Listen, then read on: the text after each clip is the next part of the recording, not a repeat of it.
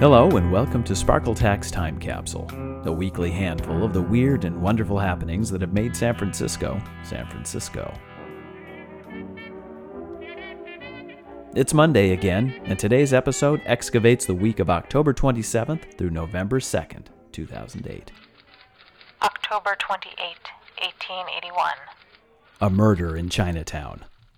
Newspapers, particularly the often very nasty San Francisco Chronicle, were full of anti-Chinese propaganda in the last decades before the turn of the century. Stories dealing with Chinese people were usually overheated, pretty racist, and sometimes hard to even get through. This item was short and straightforward, though, and I might have even skipped over it if I hadn't noticed an article about the very same case in a legal journal. The tiny bit of testimony from the victim in that piece helps capture the flavor of the parallel world of 1880s Chinatown. Chinese crime. Shooting of a courtesan in Kum Cook Alley. Between 7:30 and 8 o'clock last evening, while Choy Gum, a Chinese courtesan, was bargaining with a fruit dealer in her room on Kum Cook Alley, a Chinaman named Fong Ah Sing walked up to her door and fired a shot at her through the wicket in the portal. The intended murderer then fled, but was captured on Brenham Place by Sergeant T.W. Fields, who took him to the city prison, whither the wounded woman had been conveyed by Officer Maurice Sullivan. An examination by police surgeon Stambaugh showed that the ball had entered the right breast, piercing through the right lung and inflicting a wound which it seems must be fatal. Choy Gum identified Singh as the person who fired the shot, and stated that it was done on account of some trouble which had occurred last week. The prisoner, who was said by the arresting officer to be the head man of a notorious highbinders society, was charged with assault to murder. Some terminology. Highbinders Society refers to one of the notorious tongs, Chinatown's powerful, often criminal, and constantly battling secret societies. The word highbinder itself came to refer specifically to hired tong killers, or hatchet men, and though the etymology is murky, may stem from the hitman fashion of tying the traditional Chinese braid, the queue, up out of the way on top of their heads. The Chronicle would never have expended much energy on a story like this, but the 1886 legal journal Pacific Reporter notes that Fong Ah Sing was a member of a highbinders society, the Duk Kong Tong, but certainly not the head man. He was actually just their translator. There were plenty of witnesses at each of Fong Ah Sing's 2 trials ready to swear to both his innocence and guilt. Tong members? We can't know that, but we do know that the most damning evidence came from his dying victim, a woman who worked at a brothel at which Fong Ah Sing was apparently a customer, and this supplies the motive. I don't know any reason that Fong Ah Sing had for shooting me, unless it was that a few days before the shooting I was bathing my feet upstairs over a room in which he was sitting, then spilled a little water on the floor, and it leaked through and fell upon him. Fong Ah Sing was very angry thereat, and told the proprietor of the house that I must apologize and make him some present to prevent bad luck coming upon the house. The proprietor did make some little present to him, and I considered the matter settled. In Chinatown, 1881, apparently not. October 27, 1892.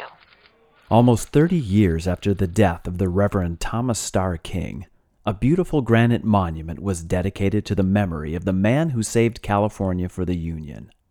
For decades afterwards, grateful San Franciscans visit the statue on Memorial Day and wreathe it with flowers. Since I've already spent a good hour and a half telling Starr King's Civil War-era story in a pair of podcasts, numbers 59 and 60, I don't need to dwell on his years of tireless devotion to the pro-Union cause. I will opine, though, that those flowers were richly deserved and a tradition that ought to be resuscitated. The monument stands in Golden Gate Park at the entrance to the music concourse, where the Academy of Science and the De Young Museum are located, and its base bears this inscription. In him, eloquence, strength, and virtue were devoted with fearless courage to truth, country, and his fellow men. October 31, 1963. On Halloween night, the Black Cat Cafe, that notorious, flamboyant, and most historically significant of San Francisco's gay night spots, held a final celebration before closing down for good. The years of prohibition shuttered the establishment in the 20s, but the Black Cat reopened proudly in 1933. Number 710 Montgomery Street quickly became a magnet for artists, writers, and beatniks. Steinbeck, Soroyan, and Ginsberg all patronized the joint. And in fact, the Black Cat played the role of the Bohemian bar in Kerouac's novel On the Road. Following World War II, a new military policy precipitated the sudden discharge of thousands of gay men into the welcoming arms of our liberal city. The Black Cat became a central gathering place, evolving into a kind of bohemian drag bar, but much more than that. It was a place where poets, sailors, stevedores, and suits could shake off convention, creating a wild sense of revolutionary freedom for gay and straight folks alike. The San Francisco Police Department began a campaign of organized intimidation, raids, and arrests, and the state suspended the bar's liquor license. On principle, the straight owner took the case all the way to the California Supreme Court, which determined that serving drinks to homosexuals was not a crime, one of the earliest legal affirmations of the rights of gay people in the country. The state responded with a constitutional amendment creating the California Department of Alcoholic Beverage Control, the ABC, giving it broad powers to shut down establishments that didn't toe a straight-laced line. Years of harassment followed, but the Black Cat flourished. The star of the drag show was a certain Jose Sarria, who eventually, though failing in his bid for a spot on the Board of Supervisors, became the first gay man in the country to run for elective office. The bar had evolved again into a rallying point for a social and political movement.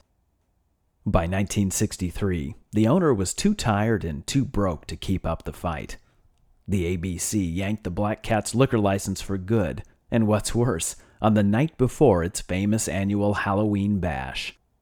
The boisterous party was held anyway, with soda and juice sold at the bar.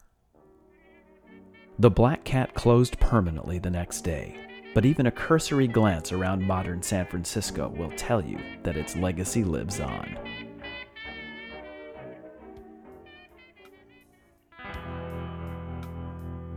That's it for the week of October 27th through November the 2nd. Tune in next Monday for another time capsule dredged up from the kaleidoscopic depths of San Francisco history. Questions, comments, or tirades of historical nature? Visit the Sparkletack blog. I'd be delighted to hear from you. Thanks for listening. Till next time.